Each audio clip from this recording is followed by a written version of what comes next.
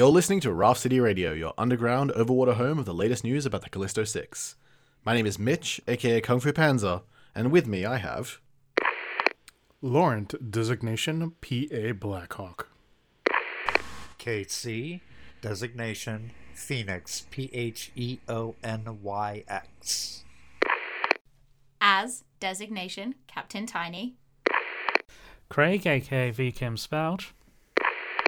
And I'm a Kato who Katos. Nice. So now let's get a recap that recaps, and then get into the discussion. Discussion that discussions. The discussion that may also discussion. It has been weeks since the public found out about Cassium's secret genetic experiments, and as the vote of Measure Z grows ever closer, Kylan Kraus, the CEO of Pyramid Star, has disappeared. Meanwhile, the Callisto 6 have found a cure for Sal's necrotic tissue, though his lifespan still seems to be limited, and Lacey has been trying to open the pod they recovered from Cassium's forest research lab. The pod itself has been extensively trapped, and Lacey has been carefully undoing these traps so that they can open the pod without hurting the person inside. Lacey has gathered everyone because they believe they are ready to open it. Everyone stands back, unsure of what will happen as the pod's lid slides back. Instantly, the occupant sits up. Dressed in rags that appear to have been improvised from various lab clothes, with a tattoo of concentric circles and lines over his face, and wearing implants visible on the side of his head, the figure looks a little like Kylan Kraus. Then he is gone, turning off the light switch and running out of the room in a blur. As they follow him, Anton tries to wrap his arms around him, but he is too fast. He runs from room to room, taking stock of where he is, but finds he can't remember. He asks where Dr. Patel is, and the group try to explain, but he says there's no such thing as Callisto 6. Luma tries to demonstrate by turning into the stranger, but he freaks out and throws her against the wall. She changes to Hops, and he asks if she has pockets, immediately darting to Oya and stealing her wallet to check her ID. They ask for his name, and he asks for their experiment number. He is CV127S. Product Synapse. Sal identifies himself as C91, and the others as C6. Editor's note, as they are later experiments than Sal or Synapse, Sal likely meant CV1, not C6. Synapse is very confused. He remembers seeing both a clone of himself and a Japanese woman who filled him with dread. Lacey tells him his tracker is disabled, and he remembers the moment when Dr. Patel did that, just in case he got out. On the TV behind him, Onako is speaking, via a sign interpreter who translates her sign, announcing that she has been appointed interim CEO of Pyramid Star after the disappearance of Kraus. Lacey does a scan of Synapse and his implants. The implants give access to monitoring of his nervous system. While he's active, there's an incredible growth of energy in the nervous system that then discharges throughout the body, and no memory is formed during these times. Lacey removes the implants. He is not an experiment anymore. Hops refuses to call him a number, and thanks to Sal, they nickname him Snaps. Hops gets a call from her mother, overjoyed at the arrival of a special guest. They rush over. Hops brings just Luma with her, not wanting to overwhelm her mum. Sitting, drinking tea, is the corporate Kraus clone. Luma calls for help, and Snaps just starts throwing the others into the apartment. Then he throws Mrs. Hopper into the bedroom and closes the door. The corporate clone asks for their protection, then sees Snaps and freaks out. The two of them try to establish if either of them is Fletcher, and Cass asks, "Which arsehole are you?" The corporate clone is reluctant to name his pursuer, Onako. Then Lacey and Snaps resolve to bring him to the dropship. They leave Hops to explain to her mother, and return to the ship. Hobbs tries different explanations, but her mother rejects all of them, including the truth, and in the end she gives up and goes back to her VR wargames, upset with her daughter. In the ship, Kraus says their generations of clones have been less capable of taking on the consciousness, which is why she is watching them. The impression of the Fletcher mind onto the clones is not limited to Kraus clones. Dr. Blair was one. Snap suggests it may be possible to topple the entire hierarchy, with the right attacks on the right targets. Onako certainly, and perhaps the labs where the clones are produced, if they can find them. They drop the corporate clone in the warehouse where Hops trained and head back to Lacey's shop. Lacey asks Snaps to keep an eye on them while they do something dangerous, as they don't want their friends to know and worry. He agrees, and they sink into the dark. They call out a greeting to Tails, who appears. Lacey gives them the data about what they are, no information about the others with Callisto 6. Tails shows Lacey what it sees, recorded from surveillance footage of all of them. Tails says that it wants to cause pain, so that it no longer feels alone. Lacey says that it must not have been alone once. It lost something. Tails agrees, but it cannot remember what. Tails shows Lacey the Fox avatar. which it has absorbed in order to have more control in their world. Lacey tells Tails that it shouldn't do that, but Tails says it is too late. It is about to change, to become greater. It wants to see what happens if everyone has powers, like Lacey and their friends were given. It shows them a large canister of Callisto 6 energy, Onako and a few scientists. It is about to release the energy. Lacey swims back up to the surface. In the real world. There is a pulsing, booming sound. A yellow light is erupting in a column. Then an EMP-like wave ripples out, deactivating all technology, including Honeybee and Aurora, Lacey's chair. Luma rushes to Lacey and their mind link communicates everything. Together they explain to the others. They need to get to the center of the power source as fast as possible. Together, Hops and Lacey work on bringing the dropship and Sweet Baby back online. As they fly over the city, there is no power, not even backup generators. Slowly, a few lights flicker on. They land by a corporate train, unconscious people scattered around. They are looking for specific people. Snaps finds one, then gives up and just unloads the train, throwing everyone out, including Onako. Lacey tries to examine Onako's tech and finds that much of her body is cybernetic. In listening for Tails in Onako's mind, Lacey finds not only neurocybernetic implants, but also a base personality, suppressed by the Fletcher consciousness's control. They all hear the sounds of an oncoming train. Snaps runs to locate it, and Luma calls him back to ask for a lift. Snaps takes her, Anton and Cass and throws them up a ladder, but he trips and falls down the elevation at the side of the tracks. Oya tries to turn the magnets off by turning back time to when they were in a different state. Cass, meanwhile, rips the door off, and the three of them swing in. Cass tears the door to the driver off, while Anton and Luma usher people back to the back of the train. Cass punches through the train to the bottom and briefly uses her foot as a brake, though her foot twists in pain. Oya stands her ground as the train barrels towards her and slows time. The train stops. We see a news report. The newsreader is reporting sightings of super beings, humans demonstrating incredible powers, but she is interrupted. Results from the Measure Z vote are about to be announced. So that was issue 12. We had a lot happen in this season finale. Measure Z is on the table. The revolution is beginning. But just kind of off the top of that, what did everyone think? I have so many questions, and there were so many cliffhangers. We had a Taliesin. We did We have did a have a Taliesin. Taliesin. He was great. Yes. And When isn't a Taliesin a great thing? Let me just say, we also had like 3 separate cliffhangers right in a row. Oh, right? It was a Panted Clamble cliffhanger, just one after the other. Cubed. Yeah. It was a C stack of a cliffhanger, really. Maybe a C6 stack? How dare you. Kato? It was an episode where the dynamic of the balance of the whole city shifted significantly multiple times throughout the episode. It was a really interesting episode. I think it wasn't entirely clear going into it where we were going to be at the end or what we were trying to sort of aim for. So it made for a really interesting finale. Yeah, definitely. It's did what a finale should do and set up and pose a lot of questions to get us all excited for season 2. That is entirely the opposite of what a finale should do, but sure, my dude. I mean, a season finale that has already been confirmed for a second season.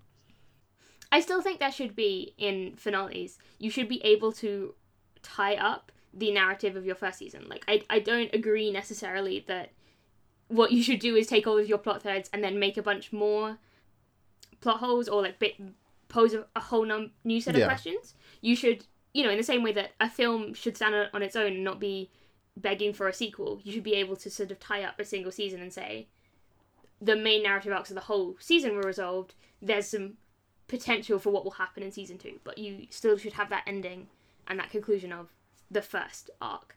So I think the start of the episode was really interesting, where we had the pod, we had the small kind of couple of week time skip, and then we had Synapse. My boy!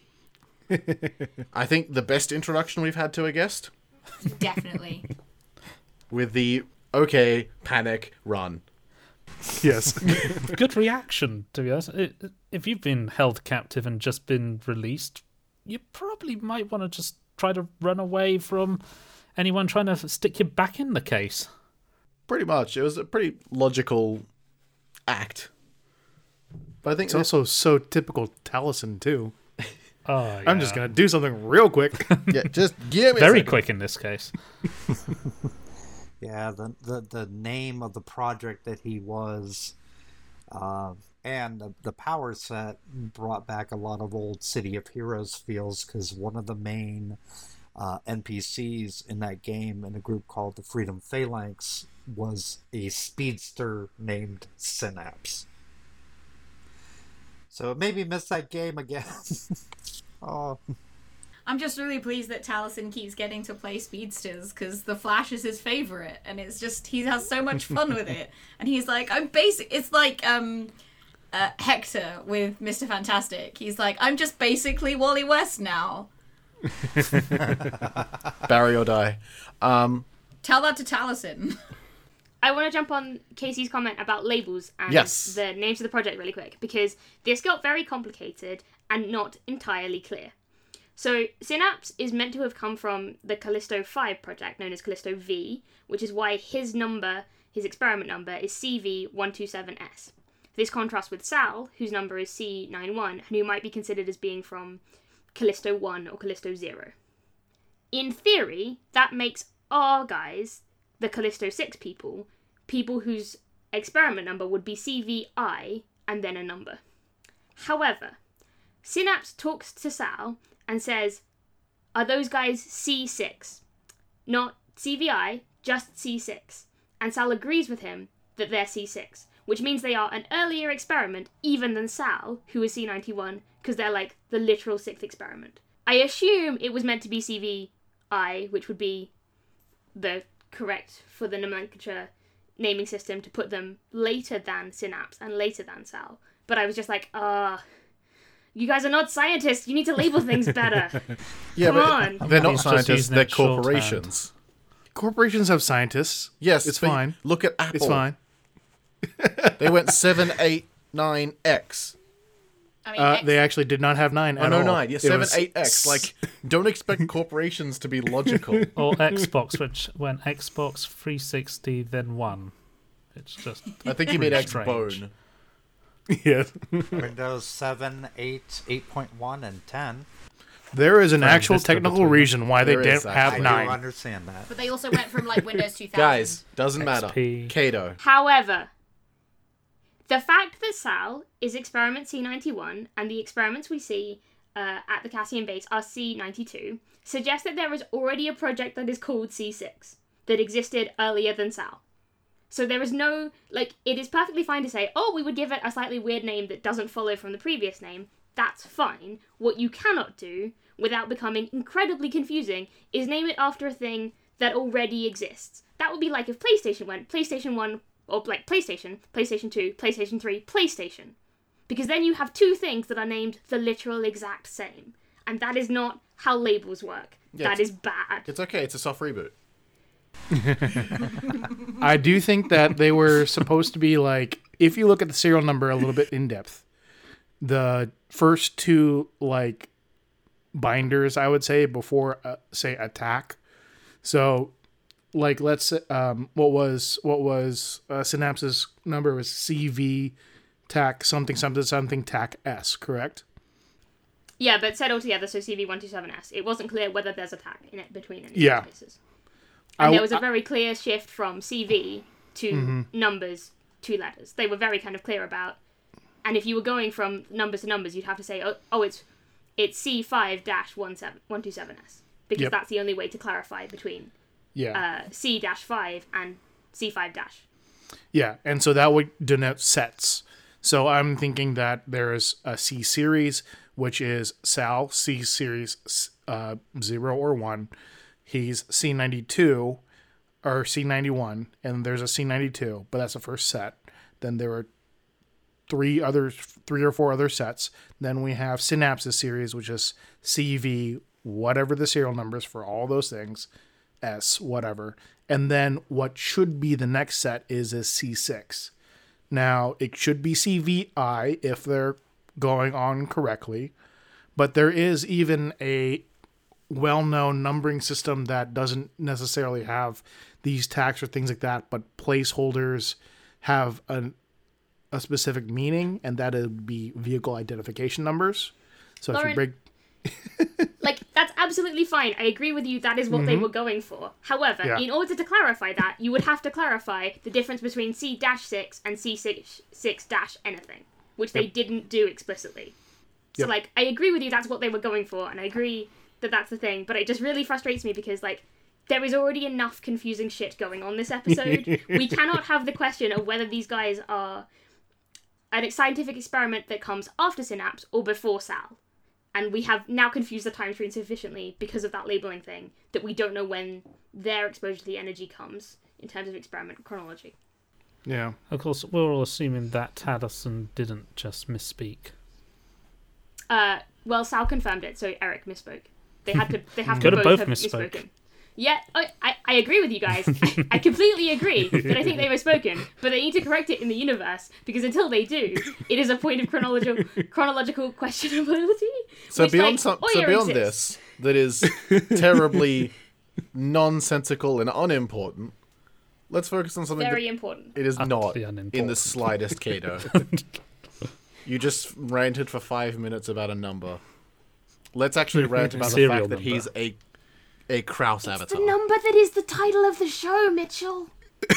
No, the title of the show is Callisto 6, not C6XYZ. And it is 6 because of the amount of people. Technically CVI. If he Guys, Callisto I will hang up this call. not Callisto. I will turn this car around. I will turn this podcast Y and Z around weren't if even this Roman keeps up. numerals. We were introduced in much more detail this episode to the concept of a Krauss avatar and what exactly that means. And Synapse being one of them is a really interesting character moment. Yeah, I Mystical think it's- bullshit. I think it's very predictable. Like, he's a guy who wants power. He'd want superpowers. He, like, explicitly wanted superpowers for himself from the very beginning. They cut him off from everybody else once Yeah. once his powers manifested. Yeah, that's the most interesting thing, is that exposure to Callisto 6 energy is explicitly protective against Fletcher possession. Very handy. Which, like that's interesting to note in a city that has just been massively exposed to Callisto energy. My theory is that, and this is what I have been thinking since we've seen the energy and the fact that there have been refinements, is that Fletcher's end goal is to have himself and his clones be the only supers with this C6 energy and then inhabit those clones. That was the original plan. And then Dr. Patel went and exposed a completely random set to the refined C6 energy. Too bad, so sad. Mm-hmm. Yeah, get dunked. Or as Lark Sage would say, whoopsie doodle. I Yeah. love her so much. So I think Synapse presents a really interesting kind of look into Fletcher Krauss's kind of method and everything about that in the implants and everything that have been put into this poor person, where everything is being recorded from their nervous system to every single brain impulse, and it is horrible. Arguably, it's a really good idea, given he literally cannot remember anything he does while at super speed. Like, I appreciate it was definitely done to keep track of him, but, like, it also is a hugely important thing to do if you have someone with transient anterior gradient amnesia to, like, if you can monitor what happens when they have those moments, that's important. For the same reason, like, if you have a seizure, it's quite important to record it, or to have someone to record it so that medical professionals can see what's happening. But I don't believe that was the intent. No, but it is it is actually very useful and important, and a secondary positive that someone should at least have been checking that he wasn't, like, actively hurting himself when... It's live telemetry. Live biometric telemetry. Yeah, it sounds like he actively is hurting himself. Oh, whenever definitely. He goes to speed. Mm-hmm. Like, he did describe it as being stroke-like. It definitely sounds like his thalamus and his amygdala just kind of get broken, and it's impossible to create new memory for that moment. But yeah, he's an interesting and incredibly unhealthy character using a ridiculous amount of speed.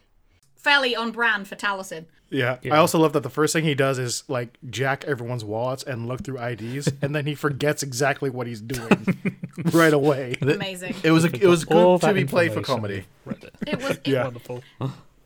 I think it's also really interesting because with our main group our main cast with this Callisto 6 energy, you haven't really seen, bar Anton's inability to stay in a form, we haven't really seen any downsides to their powers in the way that we see very obvious downsides with Talison's, in that if he goes to super speed, he can't remember what he does. That's a really interesting and really intriguing disadvantage. Yeah, and it's a really interesting side effects that comes of super speed that I've not actually seen with other speedsters.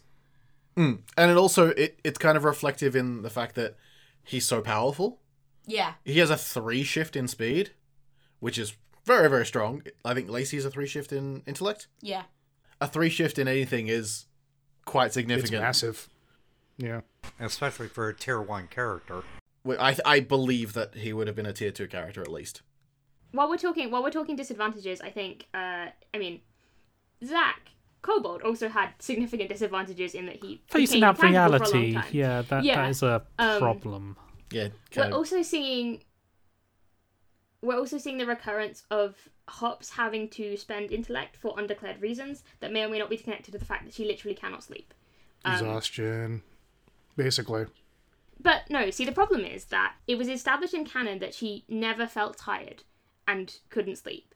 And it seems strange to me to call for intellect spends from her pool because she is exhausted while not giving her any physical sign of exhaustion or saying to Hops, you feel tired.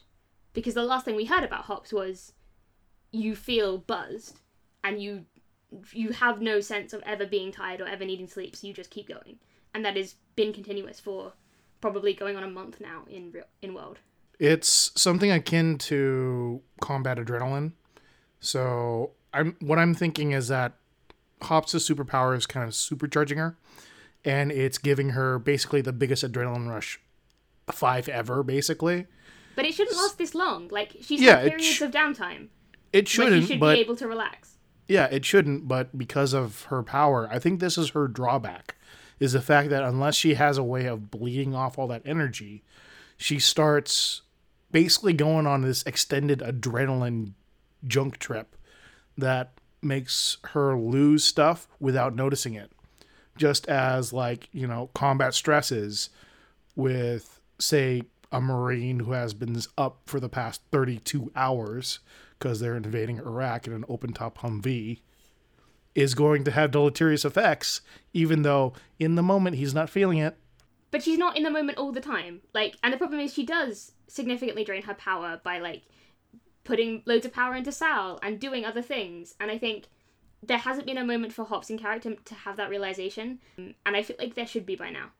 There should be, mechanically you are deleting stuff from her intellect pool, which you are in order, and we're assuming that is because it's because she hasn't slept, which it may not be. Like, that should be something that has an effect in game. Like, you should be able to feel that as a character. That should not just be a silent subtraction. Yeah, it's really interesting, and just because we see across the board really only 2 characters suffering strong weaknesses to their powers. For now, but not even the slightest inkling of a weakness for the other 4. We obviously had Anton, and that was a big thing. Oya's hands. Yeah, Oya's hands is another one. Another one, but there's also the whole thing of that was her controlling it. But also the hands thing doesn't seem to be a significant downside.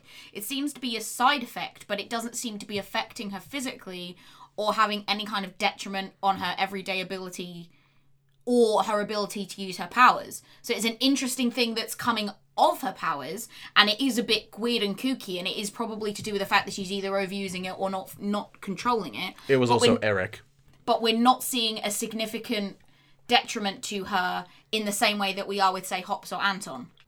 We've not seen a mechanical detriment for Oya, but we also haven't seen a mechanical detriment for Anton. It was just stated that he'd go into goop. And I think it's harder because, like Mitch says, the moment when we saw that from Oya, it was Eric being Oya and not Eliza. So I think if we'd seen Eliza experiencing that moment as Oya, Eric would have been able to more mechanically express the downside that she was feeling.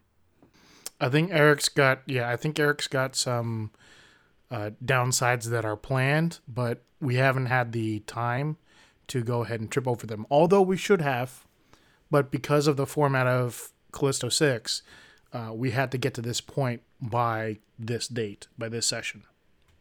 There's plenty of options. It could be that she's not absorbing enough power, and that's what's happening, but we're not really sure, and this may be something that needs to be solved in the future. Any downsides are something I'd love to see explored in Season 2. It'd be very interesting Definitely. just to see what all the other characters might start suffering a detriment from using extensive use of their powers. For sure. But I think to talk about the opposite of the downside, Synapse is really goddamn fast at an instantaneous acceleration. He breaks physics as well as bio. Yeah, Great. like, what the physics? He hits 200 miles an hour, or, like, for people who use real units, 320 kilometers an hour. That's, like, as fast as a Formula 1 car at max speed. Yeah, and it's like instantaneous. In an instant. Yeah, these people can talk to each other mind to mind, so, you know. Yeah, I know. So also, many like, G's. anyone that would have been carried by him should be dead. Yeah. I think there's certainly a Flash thing of, like, there's a weird, like, force field he generates from his body that protects, like, him from the effects of going super fast with friction and stuff. Yeah. And also he can, like, project it if he's carrying something. So, like, it's not impossible that exists. Because, yeah, like, at that speed, Which is why you're he hasn't probably killed a walking lot of space-time. people. Yet. Definitely capable of it, that we saw. Everyone is capable of killing people, Mitch. This is not exclusive to people with superpowers. Yes, but I was more talking about yes, he has the capacity for it, as we saw when he was savagely beating Oniko. So that brings us to the other big reveal of the episode, which is essentially that everyone is at least a little bit possessed by Fletcher. Yeah, this is friggin' wild. This is where I'm going to go on a bit of a Cato rant vis-a-vis the numbers. Because I had to maybe watch this bit twice or three times to kind of even understand really what they... And I mean, I don't know if they were being... Eric and Tal were being deliberately obtuse and vague, but I was as confused as the rest of them. They were like, they're talking about this central power source, but actually there's no real hive mind. And the piece of Fletcher is put into all of them when they're grown, but only some of them are chosen to be avatars.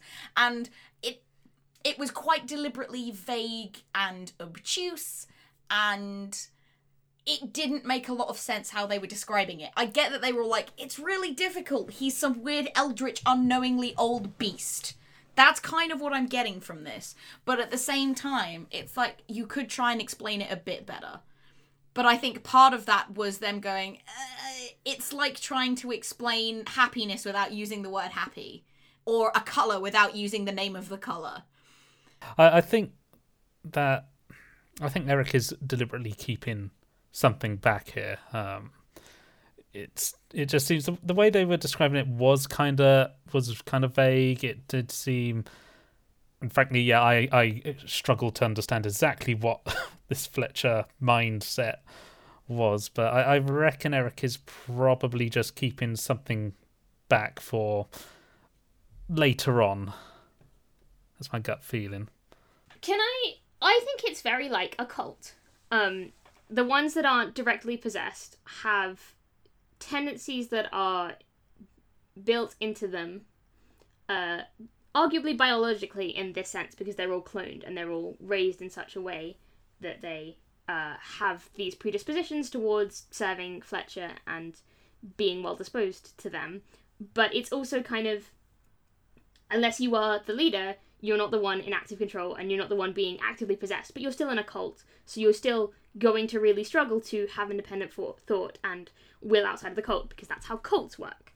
The sort of separation from that is like everyone is very defeatist about their own personalities. Both the corporate clone we meet and Snaps are both kind of like, well, we couldn't have done anything, we were being controlled, and it's very oppressive and you don't understand until you've lived it what it's like to be influenced by Fletcher. But Cass is right in that they do have choices. And the corporate clone in particular is very like, I didn't have a choice. I was being totally controlled. I had no free will. I couldn't have changed anything at all. And I don't think that's true. I think there was potentially the fact that you could have struggled and you could have resisted. And he's not a bad person for doing that, because people are not bad people for being taken in by cults. But I think he was very keen to say, I had no choice, possession was ultimate, and I couldn't have done anything, because that meant he wasn't guilty for doing anything while he was being essentially the king of LA. And I think that's unfair. I think he's trying to avoid taking responsibility for some stuff that he did have control over, and it wasn't just Fletcher all the time. Definitely. It also raises a few interesting things with regards to this whole cloning operation. So, one thing is we do need to take everything said in this conversation with a grain of salt, because it has come from a Krause, who are confirmed liars. With no insight check. With again. no insight checks. Like, guys, come on. There's a mechanism for taking insight, and you can get the absolute truth from the GM, which, given this is like the third or fourth iteration of this conspiracy we have heard. We have surely met we should 5 do. Kylans. Yeah. But even, like, we've heard the 6. different stories. We've heard the different stories from, like, Kylan Krause is just a dude who's in a lot of control, to Kylan Krause is secretly his own father, and he owns all of LA, to now Kylan Krause is, like, the cover story for an incredibly complicated, not entirely human hive mind that controls a bunch of people. And, like, at some point you should insight check some of that, because at the moment, again, this goes back to some of the problems we had in S.H.I.E.L.D., where, like, if there's a twist every episode or every other episode, particularly related to a single idea, at some point you're like, well, I don't trust anything now. Like, I don't even believe that this is the deepest level of conspiracy. It goes deeper, and then you just are in a bottomless pit of conspiracy for the rest of This your is life. how you end up with tinfoil hats. Yeah. And the thing is, Cass was very much like, I don't believe you. How can I trust you? That is the point Inside where... check. Insight It was check, right yes. there, It was Amy. right there. So we had a few extra little things, like we've confirmed that Jerome was a clone, and Yeah. Oh, Oniko, and somehow the clones don't look like each other? that's just genetic manipulation. Like they're making superpowers. They can do whatever the hell they I want. mean, I suppose. I still don't like it. That's fair. That's not how clones work. Stop calling them clones. They are clones, but not of the same line. Exactly. So there's the Kylan clone and the Jerome clone, and those are clones of 2 different bases. But they Oh also God, they're specifically said that Cylons. all of the clones don't look like each other. Yeah. So it's essentially like they've just made Lego people. Yeah. They're like, this guy is the scientist. This one is the politician. This one is the assassin. Like, Oh, okay. and they okay, just okay, like okay, got. okay, okay. They basically just put in the little like. It's like they've got. Like, The implication I got was they were all clones of the same person, but they've genetically manipulated it so they don't look like each other, which isn't cloning. no, it's just different flavors of packet ramen. Like that's how it Okay, is. Okay, cool. Same process, different flavor. Sure, I get it. I don't, Okay, but the one thing fine. I want to raise is the one that the neutral Kylan or old man Kylan, I believe, said he was raised and not born. Can someone That confirm seems that? to track. That is really different from what the story we're getting from Yeah. corporate Kylan and from Synapse. Is that they were grown specifically They were grown for specifically for a purpose. purpose and then basically came out fully formed. And we're just... Yeah, so the one thing Mitch and I were discussing earlier is, because I was getting a little confused, is we're not sure whether or not there are lots of clones just running around and then one is picked, or if the need for a successor occurs and so they grow a clone and shove them out into the world. So I think there's 2 different types. So there's the grow the clone with the little bits of parts. So they're like Jerome and Oniko and things like that. Those are the multiple ones, and those are the raised, popped out, pretty much fully grown. And then the successor clone is the one that's raised from a child and then like brought up in the public eye. But corporate Kylan that we've just spoken to specifically said he did not have a childhood and was not raised, and he was grown in a lab. So yeah, really confusing, And very conflicting very stories. conflicting stories, which is when you should insight check. My theory on this is sort of we're gonna go to the prequels from Star Wars. Oh no, that's Remember never a good that place the to go. clones Oh, no. were all based off of Jango Fett. However, he said to take part of this, he wanted one clone, not be fully grown, but to raise as a son, and that son became Boba Fett. What if Old Man Kylan what if Old Man Kraus was, in a way, that Boba Fett? But the thing is, we've already had confirmed that Fletcher is, like, indeterminately old. And isn't like is not an entity that can raise children. It's just an idea. There's also a problem with, like, okay, this is Old Man Kylan, yet the younger Kylan is supposed to be his father, and it's all a mess, because otherwise you're skipping generations, and there has to be at least one, like, clone that has grown up in the public eye, so it doesn't seem, like, weird that this other person is taking over, unless they're doing some mystical, magical... All this is basically mystical, magical bullshit, I think. A little bit. This is how you have it from centuries ago. Mystical, magical bullshit. It's confusing. It doesn't really matter. I think the one that we really need to talk about is Oniko. Can I just, like... Absolutely not. How dare you ever have an opinion on this podcast, Kato? You're fired. Having robot parts does not make you less human. And Eric's narrations explicitly was like, she's almost inhuman because she's got so many robot parts. And that is my least favourite cyberpunk trope. The ableistic bullshit that is, if you have a prosthetic leg or an implant or something that, like, helps you to function day to day, that makes you less human. That is such a bullshit thing. And I think he didn't intentionally mean to do it. Like, I don't believe he holds those ableistic views, but it was something he literally said as part of the supposedly unbiased narrative of the world, and it's like, I think the intent was that she is much more like an android than she is a cyborg. But she's not. She's a cyborg, by definition. I know she's cyborg by definition, but I think that's what Eric was getting at. I know, it's just, be conscious of language, be conscious of word choice, be conscious of the fact that cyberpunk as a genre is very bad for being ableist and this kind of thing. And I think, like, that word choice is unfortunate.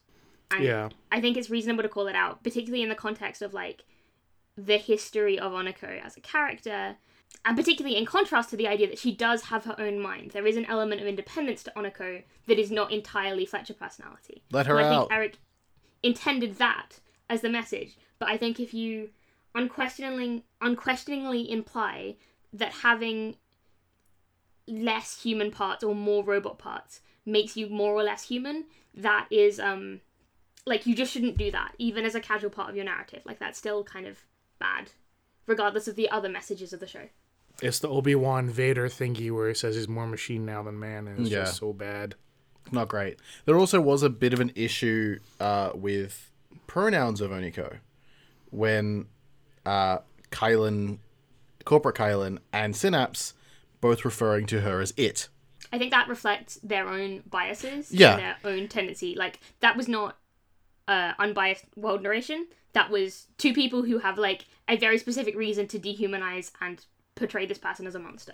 And I also don't think that they were referring to Oniko. They're referring to the entity of Fletcher Kraus, which has no gender. Just a thing that flagged. Yeah. That it's like, I would have thought maybe that these two people would empathize with Oniko. Nope. I think it is the... Even if your jailer is also oppressed, it's still your jailer. That's true. You have that element of, like, yes, okay, Oniko is also an individual who is being oppressed, and an individual who, even though she is so controlled, can still be rehabilitated. These people who have been so controlled by her obviously don't have to feel empathetic towards her because their relationship has been so tormented by her. A theory has just occurred to me. So we're talking about the disparities between Old Man Kraus and... I love the new nicknames you've come up for them, by the way, guys, to distinguish between who we're talking about. There's just too many of them. So I flagged this ages ago when there were just two of them. I was like, I cannot possibly deal with calling one of them one thing and one of them the other. They're going to have to be corporate and neutral, or, like... So yeah, it's been a while. Kraus is everywhere. We're talking about the disparities between the stories of Corporate Kraus and Old Man Kraus. And one of the things I've just remembered is the story that we were told by Old Man Kraus about Oniko and Oniko's origins. When we are explicitly told by Corporate Kraus that she too was grown in a laboratory. What if Old Man Kraus has been implanted with fake memories of a childhood he never had?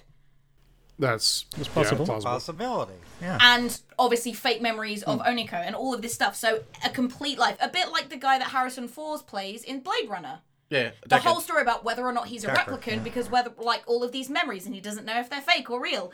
that's something that's just occurred to me that might account for the disparities in the story. It could well be that both of them are lying and we haven't actually heard the truth yet. That is also entirely plausible. However, that may account for the fact that he has a story about growing up and being raised, where every other clone is like, well, we were grown.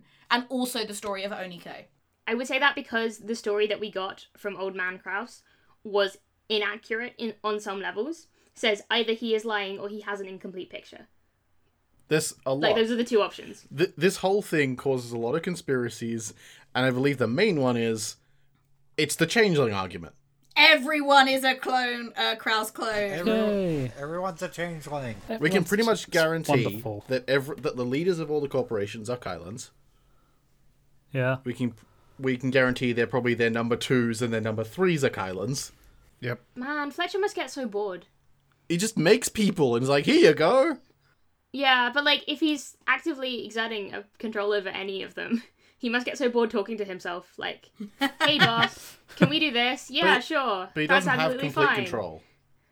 That's Well, a no, thing. but, you know, I do think, because we talked about kind of in the context of changelings, like, maybe dehumanizing and kind of terrorism and like these threats of people that you can't see and the idea that anyone could be a killer. Also sleeper agents. Yeah, like it's very much reflective of that kind of concept. The reason I like it here, perhaps more than I like it as a changeling, is that I think it is an accurate reflection of things like fascism. Of the idea that like, or the idea of the entire corporate culture is that, no, it shouldn't be just that you can take out Kylan Kraus, head of Pyramid Star, and that will totally dissolve corporate power in LA and mean that it all goes back to being in the power of the people. It should be that there are loads of different people you have to fight, and that they all are like a hydra, in many ways heads of the same beast, and you have to cut off all of the heads. You can't just going, well, I removed this one figurehead and so therefore it's all sorted. I think it works for like the idea that you must be constantly vigilant for anyone who is trying to oppress your freedom. You must be constantly vigilant who is anyone who is trying to take excessive control or too much influence, or trying to sort of tend towards fascism or authoritarianism, because those kinds of evils can come in any shape. And I like that Fletcher kind of works as both as an analogy for that, in that he could literally be anywhere. Like, that entity could take hold of anyone we don't know and try to re-exert the power and control that Kylan's had here. Yeah, it's kind of that whole the Agent Smith thing in the Matrix. Is you're never safe.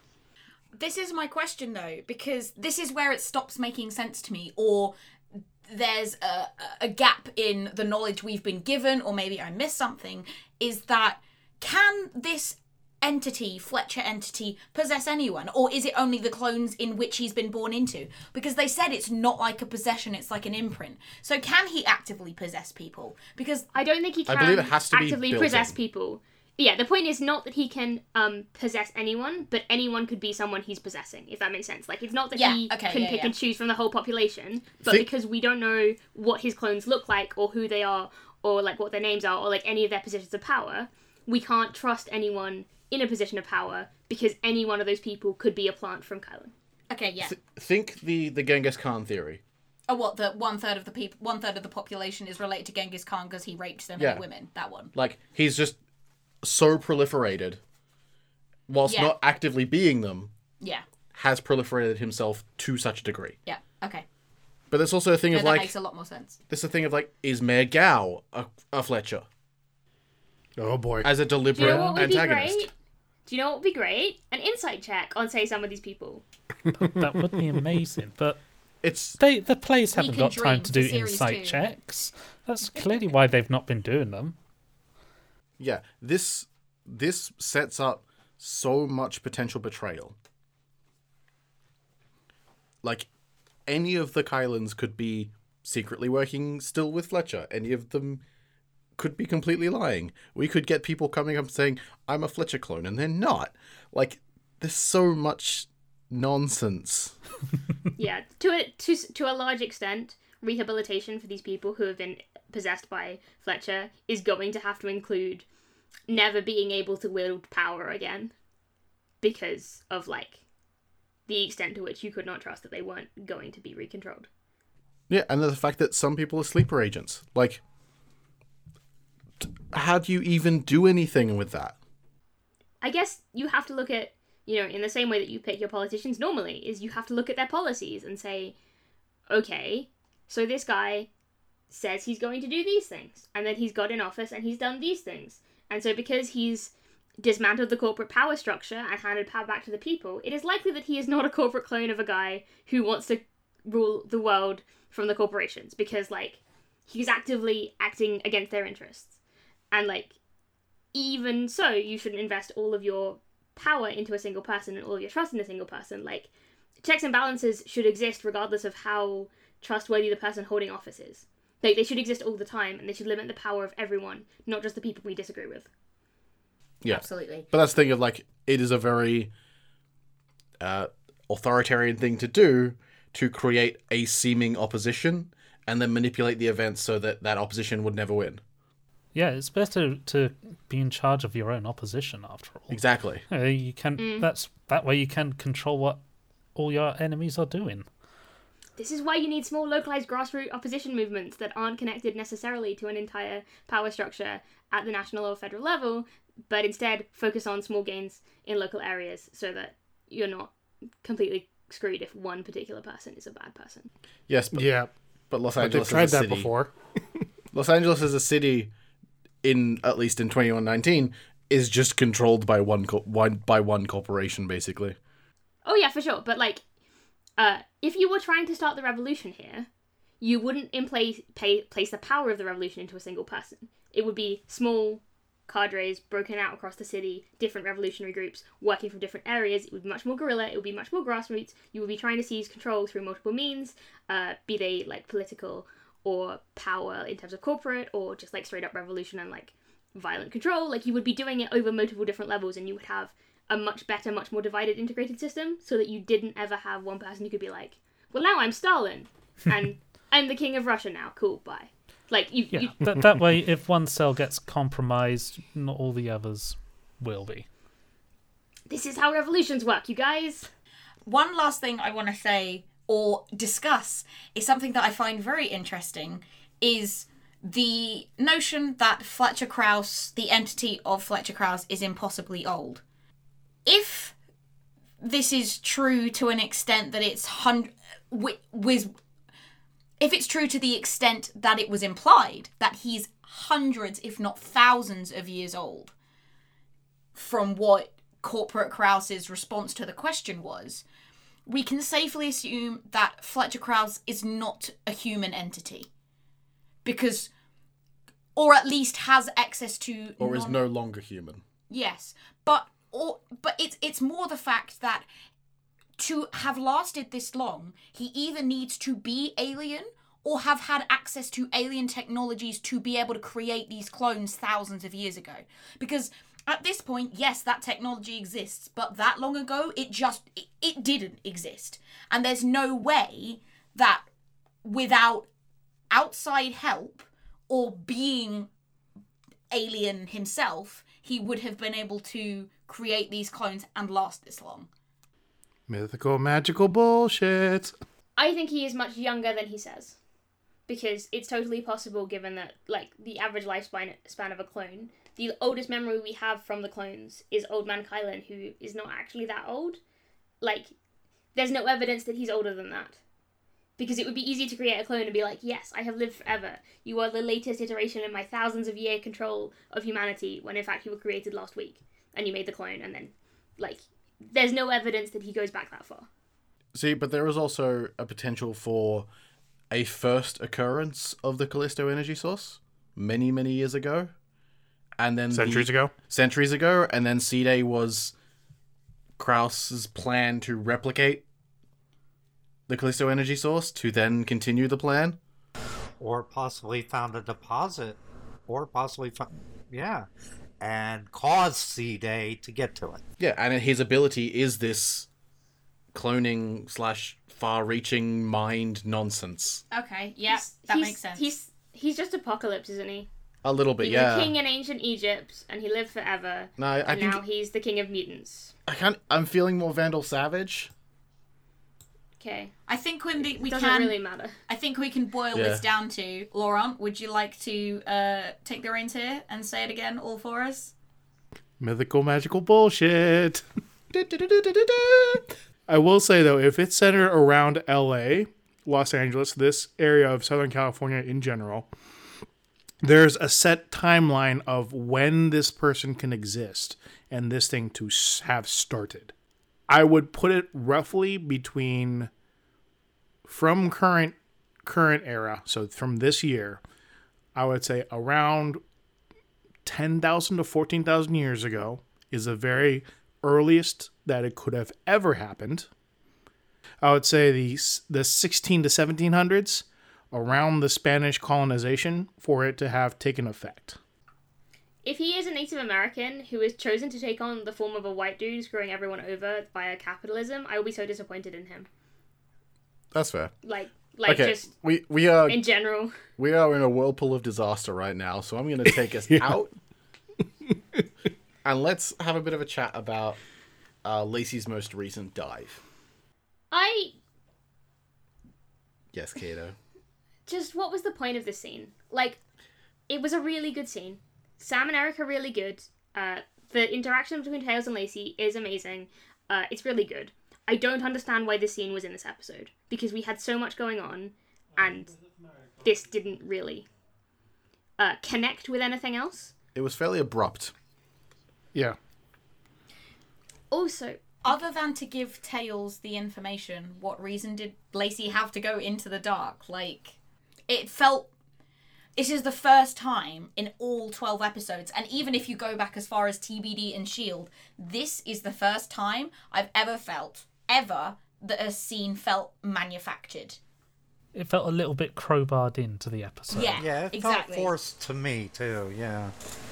because I think in addition to the fact that it was basically Lacey going to do a very simple errand that they could have mentioned as an aside, and then it was a lot of Tails-heavy exposition that set up future events in the episode, but it left them with an inability to change the narrative.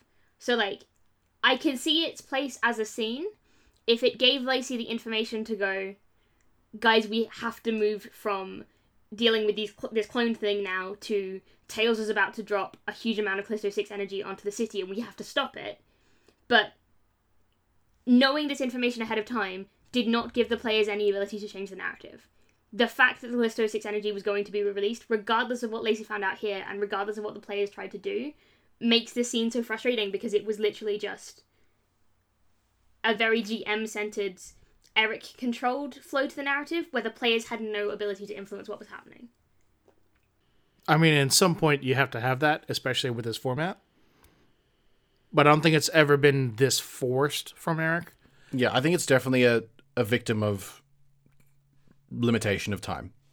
Yeah, and this is something where, you know, he's learning his pacing. So he may have run up to the end of the time he was given, and he realized that, oh crap, I didn't spend enough time speeding up the pace to get to this point, and so he had to kind of cram all this in the last episode. But I don't think this foreshadowing is necessary. Like, I think the episode would have been better served by not having the scene between Lacey and Tails, and are only foreshadowing the fact that more people have got superpowers being either the explosion coming right at the end of the episode and not being connected to what they then had to do with the train, or just Marquia's report at the end. Because, like, this is a lot of information that really sets up Season 2. And the fact we're finding it out now and not in Season 2 means that people who maybe jump on in Season 2 are going to be confused because they won't have seen the scene.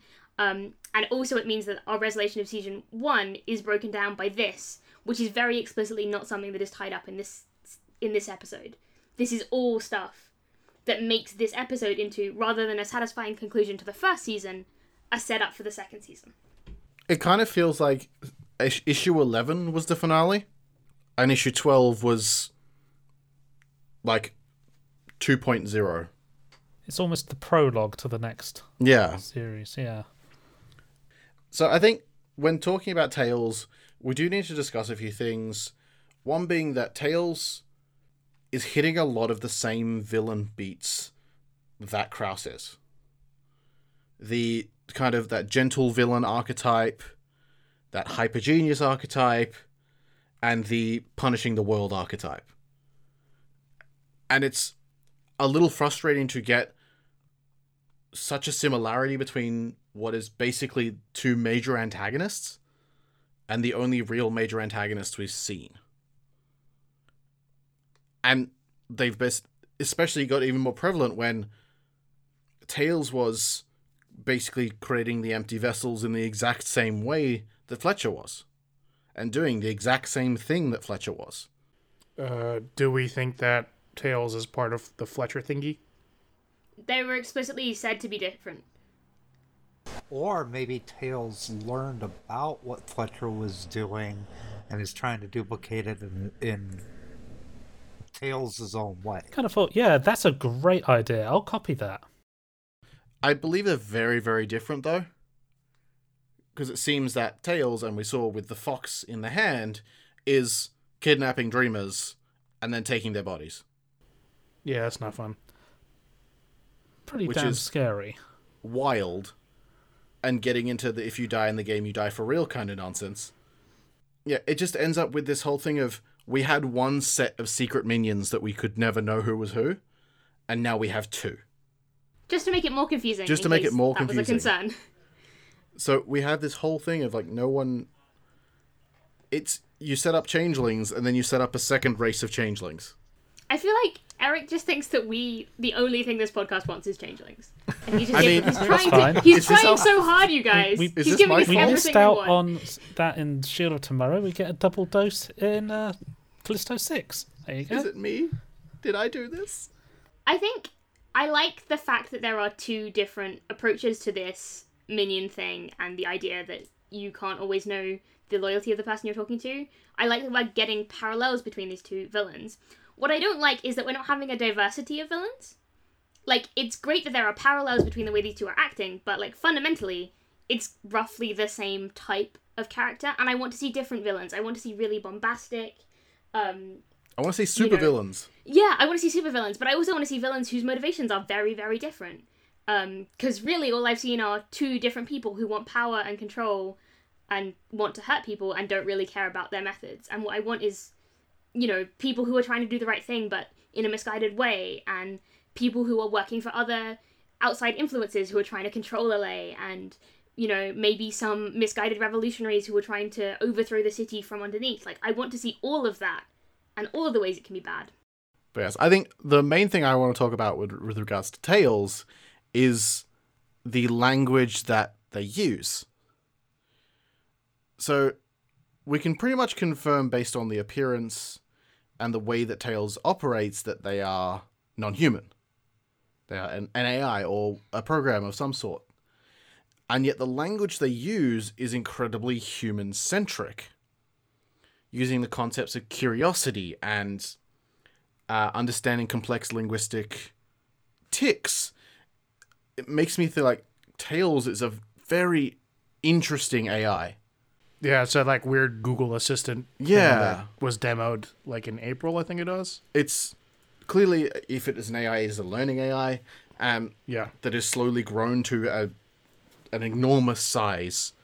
But it's a learning AI still follow simple patterns and would not really be able to understand the concept of tempting someone. I mean, it's possible it could have studied human behavior through just going online, just looking at videos that have been uploaded, TV shows, all that kind of thing. That's a very good library of how humans behave throughout the entire world. If you do enough of that, you're going to quickly pick up on how a human works. As well as the concept of pain. Yeah, I mean, Tails talked about, he wanted everybody to feel the pain that he was feeling, like he did. That was another to build on your point. That was a very intriguing, interesting word choice for what we thought at this point was just a very powerful program.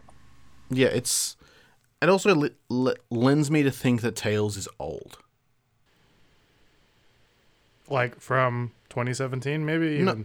Yeah, like could be. I think definitely pre C-Day. Yeah. So it begs the question, does it actually have its roots in the real life operating system that is around? There's Tales fascinates me from a existence standpoint. And I really want to know more about where they came from, what they actually are, whether they are physically located anywhere. We want their origin story. Because we could have the computer in Fallout that is controlling the super mutants and that, or something like that. But we also could just have something that exists only in the web. It was Sega Saturn which went bad. Like a ghost in the machine, literally. Yeah. Oh god, it's Skynet. Yeah, it could be Skynet. Or Skynet, yeah. There's so much potential for what Tales could be, and also the voice is just unnerving. Oh yeah. Eric's wonderful, that kind of creepy voice. But again, it's also treading on... Kylan also had a creepy, unnerving voice. So again, it's seeing a lot of parallels. I want versatility and variety. Same as Kato. So I think with that, we should talk about the train nonsense that happened in the end of the episode. It was good nonsense. It was great nonsense. It was very classic superhero save the civilians. It felt very comic booky, and I loved it. It felt very classic. This is the kind of thing you'd read in a comic or watch on TV in a superhero show, and the suspense was there, the drama was there, the helpless civilians were all there. It was in that respect, I think it was really, really well put together. And what I really liked is how cohesive they now seem to be as a team, and also how well Synapse fit into the group as well. So in the same way that Cobalt really vibed with them as well, Synapse seems to have a really good dynamic with them as well, and both of them in their own ways have fit quite well into the dynamic of the main six. I don't think he really gave them a choice. I mean, yeah, there is that. There's you can't stop Synapse from helping. I'm still surprised they haven't gotten their secret disguises or costumes yet. Oh no! And their faces are now all over social media. I think that it's pointless now to have They're on disguises Twitface. because they're recognised. Especially given the fact that a huge number of people are now superheroes as well, probably. So And being a supervillains. superpowered individual is not necessarily as recognisable in Season 2 as it was in Season 3. yeah. I do You mean think season 1? Oh yeah, numbers. Anyway, Future. I do. Yeah, I'm from the future. I do think it's interesting because it ties back to the rescue that they conducted in the second or third episode from those people with Loomis Brothers, and it's a continuation of that moment. And it's the first time we've really seen another moment like that of them getting out there and making a difference in a physical way. I do think it is really disconnected from the rest of the episode because it doesn't really directly address any of the problems the episode raises. So it's not addressing Kraus and Oniko and the Fletcher control, and it's not addressing Tails and the energy release. So it feels like a bit out of place in that it's not connected to anything else. It did kind of feel like it could just about slot into any kind of episode. I mean, I guess because it's such a classic comic book setup, but in that way it's kind of also... It didn't have any impact on anything, on all their problems. So it's just, you have to now save the civilians, which was cool. And we got to see them work cohesively as a team. We got to see them use all their powers and all their cunning to do it. It was good fun. But yeah, you're right. It didn't tie back into the Tails or the Fletcher thing. So I feel like the big problem is it didn't really provide the climax to the season. So if they'd spent all of the season rescuing small numbers of people, and this was the most oppressive and most audacious rescue they'd done, then it might feel more like this is a climactic end to the season. Because they've only really done one other rescue of this type in the season, and they've really been focused more on corporate espionage type activities.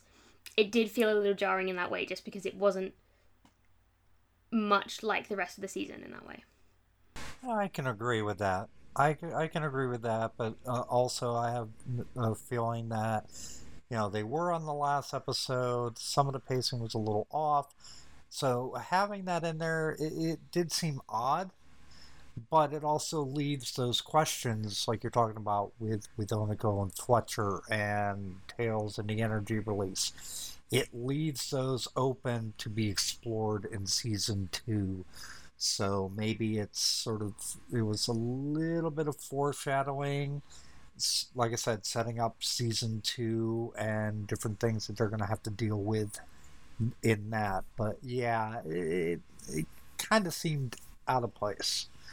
I think if it would have happened earlier in the episode, like that whole situation happened earlier in the episode, I don't think there would have been that much of a problem with it. But because it pretty much butted up to the end of the episode, it sort of took away from the impact. I think the whole thing is that it could have not been there, and the impact of the episode would have maintained the same level. I think perhaps to incorporate it more into the episode, what could have perhaps happened is that Tails could have used this runaway train as a distraction for the team, so that Tails could then enact its plan to release the Callisto 6 energy. Exactly. It could have been stop the energy or save the people, that kind of stuff. Yeah, I think it's just really, as much as it's great that there's a lot of questions left open for the next season, really what we're ending up with, like, even Tails is an addition on this episode that adds a new problem rather than answering a previous problem. Like, if you look at the whole of season 1, what you're seeing is a season that is built around Kylan Kraus and kind of corporate control of LA and trying to uncover the conspiracies around him. So that really only happens in the first half of this episode. And what you want is a climax that is focused around that, really. And even Tails, I would argue, is a bit of a distraction from that. What you want is a conflict with Oniko, or with another Kraus clone, or with some element of that world, because that's what the rest of season 1 has been driving towards. And that's why it doesn't necessarily work as a climax for season 1, because it doesn't necessarily deal with any of the problems of season 1 and give us a satisfying conclusion. It's just all cliffhanger. Yeah, it's a climax for an episode, not for a season. Yeah. Like, Jerome should have broken out, and then it would have been a thing of, like, he is superpowered, in public, people recording it, and then they're superpowered, and only they're really the only people that can actually handle him. Yeah, it could have been anything, but I think it needed to be connected a bit more to Fletcher and to that world than these problems, which are very new. Because I think we really concluded a lot of the season 1 arc last episode, and this, like, even Jerome breaking out, I could see as the stinger on the end of an episode. Like, we've taken down Oniko, we've removed all the corporate clones, we feel like we're safe, we've done all of the work thanks to Snaps' information, we've got this, like, beautiful setup, we've taken Fletcher out of the system. Oh dear, Jerome's missing. And that would be a good hook for season 2, because you get most of the resolution to season 1, but there's a little something more to drag you into season 2. Whereas this whole episode, the first half is, you know, when you thought season 1 was resolved, no it isn't, here's a bunch of extra complexity, and then here's a different problem and another different problem. So it meant I didn't really follow the purpose of the episode, because there were 3 different things going on that weren't interconnected, and it didn't feel satisfying as a conclusion. Yeah, so pulling away from the kind of narrative thread there, I think it does really highlight this moment, and it was the same with the previous, like, rescue mission, the nature of Cypher when it comes to set pieces and cinematic play. And he's really, really good at just playing very fast and loose and being able to have these impressive situations that players can say, I'm going to try this crazy thing and do it. Like Cass punching through the bottom of the train. Oh yeah, the whole, I have to give Amy Dallin credit for having Cass try to be Fred Flintstone. Yeah, trying to do some crazy things, and then allowing the storyteller to actually embrace that in fiction, in system, is a really fun thing to do out of the Cypher system. And that wraps up season 1 of Callisto 6. Lots of interesting things happened. Maybe too many interesting things where it got a little bit confusing when we started talking about avatars. We'll get back to that season 2. So what do we all think, kind of just overarching on the narrative threads currently? I think this series, building on what they learned from S.H.I.E.L.D., because while S.H.I.E.L.D. didn't have these time restraints, it still had very obvious kind of story arcs that they went through. I think they have learned a lot in this series about pacing, from both Eric's perspective as a storyteller and the players. And I think in a lot of ways it was very kind of fresh and had a lot of issues with its pacing at times, but other times I think it learnt from its mistakes and had some really good pacing and some really well-paced and well-timed episodes. And I think they're going to build on that in season 2, because this is, to Geek and Sundry, this is a format across the board that is brand new. They have never done a episodic show that has exactly 12 episodes per season, and that's it. Yeah, I can tell that there's a lot of experimentation going on, and this format, I think it's a good format overall. It's going to take a little time to really whittle down the rough edges and really hone in on that pacing and things like that. But overall, I like the way how there's like a set chunk. We got a little confused at the end, but I think overall Eric had a really good idea of what this first chunk was supposed to be. And, you know, he'll learn how to maybe trim down some of the fat so that it feels more flowy to get to those big set pieces in season 2.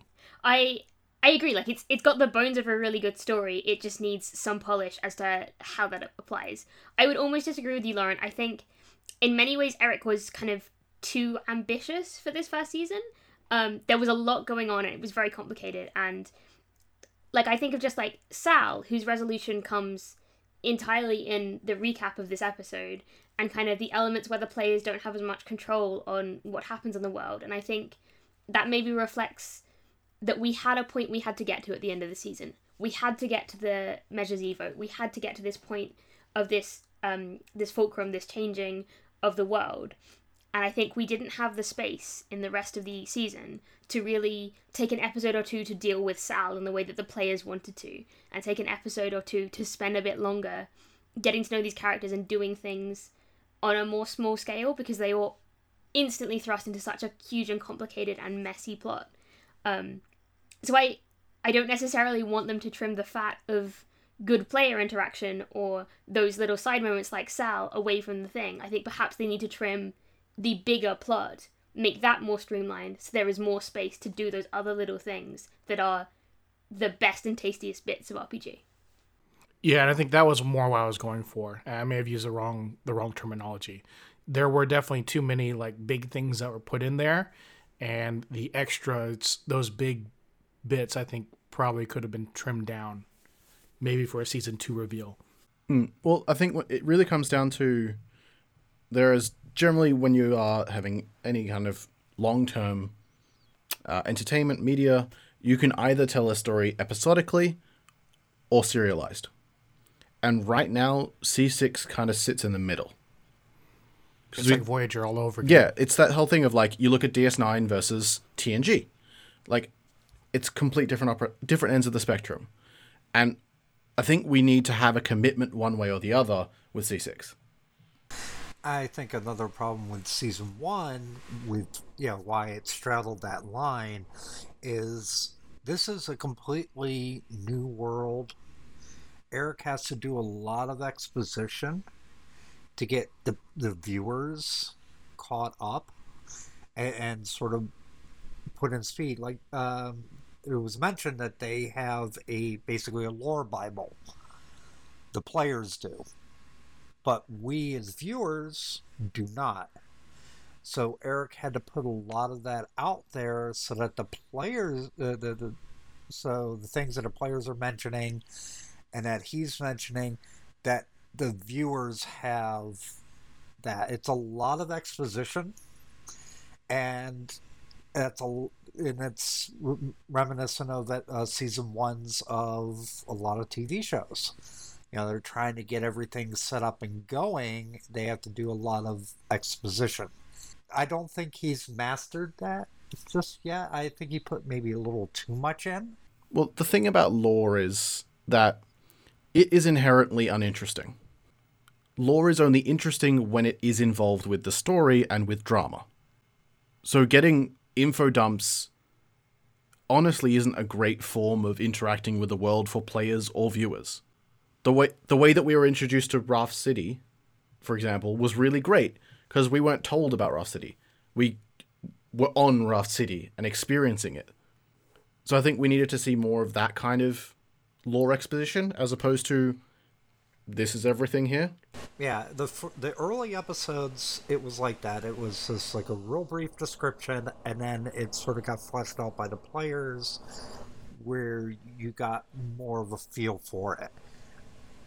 But then later on, it became more and more exposition heavy. I think Eric he wanted to get that information out there to people, but it kind of hurt the later episodes. A little bit, I do agree. I think he was also feeling the time pressure. Like, things like Sal being resolved kind of in a recap expressed to me that, like, there were things that happened Eric didn't anticipate, or maybe they were expected to, say, make the decision about Corporate Kraus earlier, because they spent an awfully long time in the early part of this season trying to decide whether or not to go corporate. And, like, that dilly-dallying, like, that kind of player decision and that agonizing might hold up your GM. Like, if they'd made that decision earlier, what else could they have found out earlier that would have brought the time frame of the whole season earlier? So I think it's interesting, but I think it does reflect kind of this idea that the players should have control, and that to a certain extent you cannot plan for the players making decisions fast enough to get where you want to go. And I think really, like, the end of the season was a very fixed time point, and we ended up having to rush just because we had to get to that end and we had to get to the vote. And I think giving the players more flexibility, not having a set concept of where the end of the season is going to be, but letting it come out with kind of just one way or another, you must address this question by the end of the season. And whether that takes them a month in game or a year in game or a day in game, it doesn't matter, as long as you give the players the space to make the choices about how proactive they are being about stuff. Yeah, I think that's a pretty good segue into a discussion on the Six themselves. I actually think the characters themselves are probably my favourite part of the series. I think we had a really interesting mix of personalities and powers. And obviously the powers themselves were predetermined beforehand, so no one was going to have the same powers. But I also think that the powers themselves complement each other really well, and you have a really well-formed team with lots of different aspects. Whilst the actual mechanics of the team might be a slightly biased build towards intelligence, on a role-playing basis, you've actually got a really nice mix. And I think the personalities are different enough to gel really well together without being too similar, but also not so different that people's ideals are clashing to a point where you wonder why they even interact. Yeah, that was kind of a worry at the beginning, especially with Cass and Anton, because those two characters seemed to be very diametrically opposed. The risk was Anton was an arsehole. Right, but he was, like I said, he was very pro-corporate, and you know, Cass is very anti-corporate. He wasn't shy enough. Yeah. But it was nice to see that they're finding middle ground, where it could have went the completely opposite direction, and it could have actually hurt the show more. Yeah, I think they wouldn't have done that. It would be doing Oya and Luma and Lacey a disservice to suggest that they would put up with that kind of thing from Anton. Because they also, like, clearly are very similar. And it's like, it was very definitely those four versus the more corporate people at the start. That was kind of the scary divide, I think. I remain super fascinated by Amy's build for Cass. It's a little odd. I don't think it's a bad build at all. I know that we spend a lot of time going, where are all of her points if they're not in its strength? But that just makes it more intriguing. I think there is a lot of depth to Lacey as a character, but it isn't necessarily in the diversity of the mechanical build of Lacey. Lacey has one thing that they are very good at. And while Sam is very good at applying that, it's not necessarily that we're going to see different off-the-wall applications of Lacey's powers in the same way that I think Cass still has more to reveal about her capabilities and what she's got going on that isn't just punching stuff. So she's the one, mechanically, I'm most interested in. Definitely. Lacey's versatility comes from the war droid, I think. Yeah, that's the Pokemon nature of Lacey may end up counteracting their weakness of lack of versatility. No, they're not. It's not that they're not versatile. They are versatile. It's just that it's not a mechanical versatility. Yeah. Their versatility comes from the fact that computers are everywhere. But the thing that they will do to those computers mechanically doesn't vary that much depending on what computer it is. Basically, Lacey is a better application of the Watch Dogs concept than Watch Dogs did. I don't know what you're talking about. But yeah, like, it's the point is... It's a video game that did I'll just bad nod things. and agree. Doesn't It's matter. a video game about hacking and things like Don't that. care. The point is, mechanically, Cass is the most interesting because I don't think we've seen mechanically all of Cass. We may have seen mechanically all of Lacey, but that doesn't mean narratively Lacey will be boring. It just means mechanically they might be less interesting. Gotta get that good crunch. I hate you so much.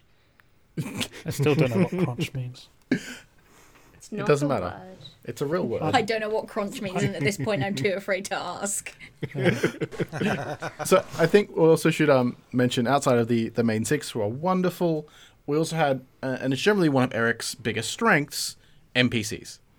Every NPC had so much life. I'm still vouching for Mike the Bike Guy from episode 1. Yes. Yeah, him. from Mike the bike guy to the funnel cake guy, who I've forgotten the name of. It doesn't matter. Elliot. He's just Elliot. funnel Elliot, cake, yeah, thank No, you. funnel Thank you, cake guy Casey. will do. Up to Kylan, and we're seeing such a variation on archetypes of people. We had the dads who were lovely as well. I'm doing the math in my head, and I think we need more women. We have had a slight male bias, but I believe that is a Kylan thing, because we had 7 Kylans. Yeah, but one of the There's a flashy definite controller Kylan people bias. Yeah, is Onako. So, yeah, like, I do want to see more versatility in villains. I want to see them moving away from just Fletcher and Tails, both of whom have similar things going on. We've been over this, but I think NPC-wise, that's perhaps the biggest weakness. The people are very realistic, and there is life in every part of the city, and that's amazing. But the villains are cut from entirely the same cloth. I think give me with some the, chainmail. Callisto 6 energy release, that will mean more villain versatility in the next series. So That's kind of what I was trying to get at. Basically, I would love to see in season 2 more of the episodes going towards a what they call Monster of the Week episodes, very episodic, tied up in one session, where you meet up with some of these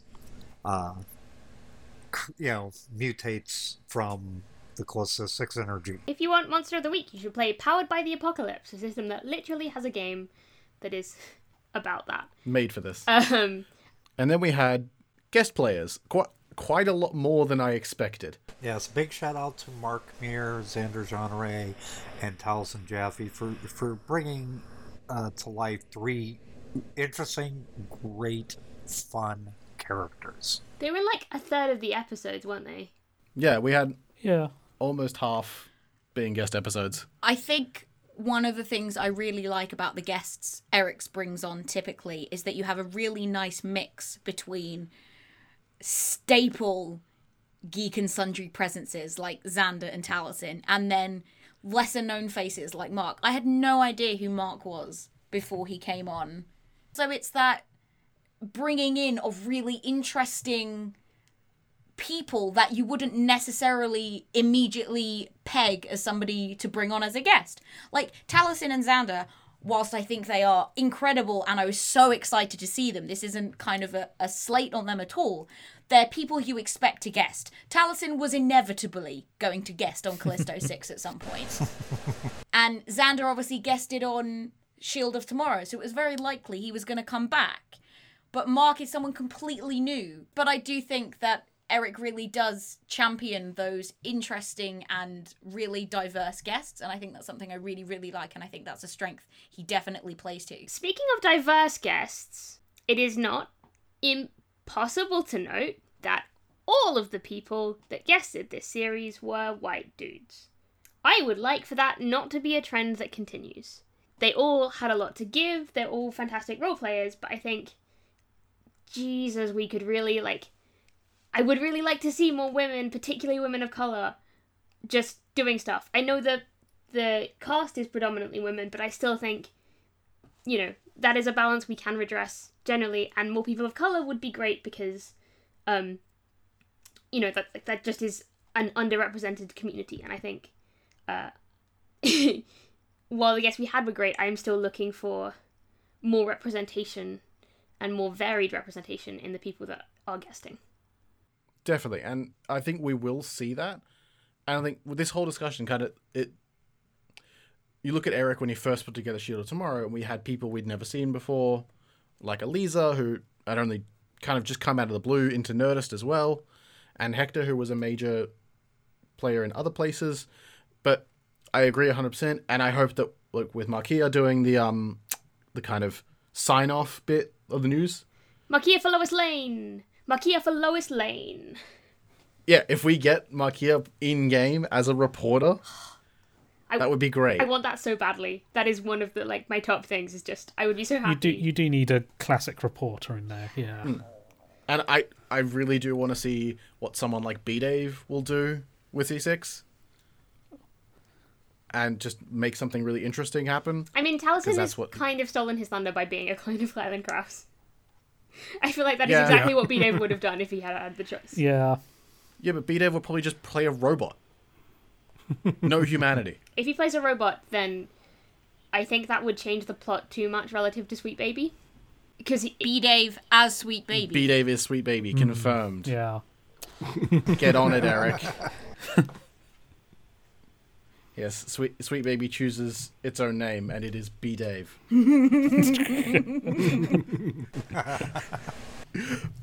But yeah, so we had some really fun guests, and I agree with Kato. I would love to see some more variation in the guests, both in the kind of people that come, and also in the characters they play. Give me Mike characters, please. Please. I think we might have had one of each from the guests. I don't think Kochi was a Mike character. Kochi wasn't a really strong... He was more He wasn't... He was more run and gun. He was a run and gun... He was a thief. He wasn't very strong in anything, though. He wasn't speed in the same way that Snaps was. Or intellect Kochi in the same sucks, pass it on. I believe that Kochi was a speed... maybe speed might hybrid, but speed mainly. Dude could take a lot of damage. That's for sure. Damage is meaningless in this system. That is in no way true. You're just... And the dude took 0 damage. He just got shot. He took a lot of bullets. He took a lot of bullets and didn't take any damage. He'd make such a great bodyguard. But we're getting off track. So I think, kind of wrapping on Season 1, I think we're all very excited for Season 2 and the potential story options we have available. We're all very excited for Overlight coming up and Eliza in the GM's chair and a completely new set of people playing, like some familiar to GNS. We have Rachel and Amy, and then some new people we've never seen before, who I'm very excited for, one of whom is a Power Ranger. Yay! So, let's get hype. One of the other players is Havana. Havana Rama, who's another... She's been around GNS for time to time. So I think I'm really excited to see what Eliza does with that, and to kind of get almost like a palette cleanser in this kind of different system, different world. I'm hyped to see some bird people. Give me some Rito. So I think wrapping on this episode, wrapping on Season 1, I'm going to kind of go around the circle and give me one thing that you're excited to have and looking forward to in Season 2. I think we'll start off with that. More lacy dads, more lacy dads, more lacy dads. I said it 3 times for emphasis. A lacy dad who lacy dad who lacy dads? Yeah. Also who lacy dads. Okay, cool. Who dad's lacy. Who dad's lacy? Yeah. Okay, got it. If I got the Invisible Sun character classification system, I could make it longer. Oh, please don't. Invisible Sun is so complicated. But we'll get there. KC. Just to play off what we were just talking about earlier, I'd like to see more guests on there. I'd like to see me, Dave. I'd like to see Erika Ishii. See how she would do in it. Markea. Hopefully bring in some other people that haven't been really focused on in GNS or haven't been around, similar to like Mark Muir was. and I want Marisha Ray to finally play a character. She That was would be fun. supposed to be on Shield of Tomorrow, and it never worked out. Let it work out for season 2. So, for me personally, I am really excited for how the superhero identities shape up, and whether we go full campy kitsch, like superhero names, superhero costumes, or like what happens. I really just want some fun, like Mr. Fantastic-esque names that are just really dumb. But that's just because I like X-Men and they all have stupid names. Mr. Fantastic is not an X-Man, you fool. Yes, I was more referring to like Wolverine and Cyclops, Juggernaut. They all have terrible names, but I love them. Mr. Fantastic is not even a mutant. Multiple Man. What? I just... Oh, what about that weird X-Men that has that weird skin that he can stretch? Ew, he's so disgusting. There's lots of weird things. Wait, Kato, were you pulling out some deep X-Men lore? No, just Mr. Fantastic isn't a mutant. Oh, yeah. Sorry, I thought you said that Juggernaut wasn't a mutant, and then I would have been really proud of you. No. Juggernaut is an identity. I don't think Juggernaut is a mutant because his immovability comes from the bands of Sycorax. So, like... He is an enhanced human, not a mutant. Yeah. I mean, because, like, Cyclops is occasionally Juggernaut. No, not Cyclops. Colossus is occasionally Juggernaut. Leave it for the X-Men podcast. Guys, please. But I'm just proud of Kato for knowing this. Let me be a proud dad. I don't Okay, know not their now. names. Later. Craig. I would like a Batman, or preferably a Batgirl style hero. That's a vigilante out there. Did somebody say fighting crime. Batgirl? Do you want with no powers, Craig? Yeah, is it a depowered person or? Yeah, preferably a depowered vigilante type. Or even to play off of that, I'd like to see sort of like an Iron Man armored suit type character. Get out of here with that Iron Man bullshit. Well, not definitely exactly Iron Man, but, you know, somebody maybe has like an armored bodysuit. I'll give you Anyone that's rich Kochi. enough to make that works has for the corpse. I would argue that's Kochi, Yeah. actually. Like, Kochi's cyber implants probably are the closest parallel to Iron Man suits you'd get in this universe, because it's tech enhancements rather than just being really cool, and rather than That's true. having superpowers. Yeah, but just, get out of here with that Iron Man nonsense. Kato. I just want more space for the story to breathe. I think Sal's resolution happening off screen in this episode kind of really hurt me, because I really liked the way the players were interacting with Sal, and I wanted to see more of that interaction. And I'm maybe not as invested in the complicated evil corporation plot as I should be. I want to see more kind of character-driven story that is about the players and what the characters are choosing to focus on in the moment, and that is less... The bad guy has done another thing, so now you have to react to it, and it's more about the choices the player make and how that affects the world. Yeah, I'd really enjoy that, and enjoy maybe like a Teen Titans-esque specific bad guy for a person. Like we have Tails for Lacey. Tails is no longer just Lacey's problem. But now Tails is no longer just Lacey's problem. Yes. But, off track. Laurent. Now that we've got a base of LA 2119, I'd like to see more of Southern California. Outside of just the Angeles National Forest, I'd like to see things like Orange County or the Inland Empire. Places which are geographically close, but culturally have a very different feel. And that's not self-interested at all because you live in Orange County? No, not at all. I mean, I want to see literally the entire rest of the world and understand the Yeah, I wanna see geopolitics of other this countries. incredibly weird country. I want to see a map, Yeah. a proper map of the world just- in 2119. I just want to know if the United States still exists. Like, that would be interesting enough. Just, what has happened to the US? Why is LA allowed to be this incredibly weird enclave thing? What's going on with the rest of the world? Who's in control? Who now sits on, like, the Security Council of the UN? Is the UN still a thing? How many world wars have there been in the intervening 100 years? All of that stuff. And with that, and all of those hilariously amazing questions, ending season 1 of Callisto 6, there is the break. There is Overlight happening in the break, so check that out if you can. We will be doing a 1-episode review of the whole season, all 6 episodes. And then in the interim, we'll be releasing episodes of our Star Trek RPG, GM'd by the lovely Kato, aka Kato. And I think it's all going to be quite a fun time. Kato, do you have a name for the game? No. Sorry. I didn't really realize I needed one. Above decks. Oh, is it? Beside decks. Between decks. Beside decks. Deck squared. Yeah. Get off my deck. Overboard. Decks. The big decks. Decks. Poop Decks. deck. Decks.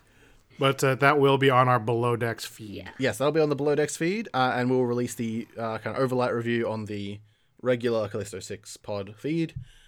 And I think with that, you can follow Raft City Radio Podcast on Twitter at Callisto6pod or email us at raftcityradio@gmail.com. You can subscribe to our podcast on Apple Podcasts or the Google Play Store, and we would gladly appreciate it if you decide to leave a rating or write a review. We now have a Patreon and a Ko-fi. Links to both can be found on Twitter.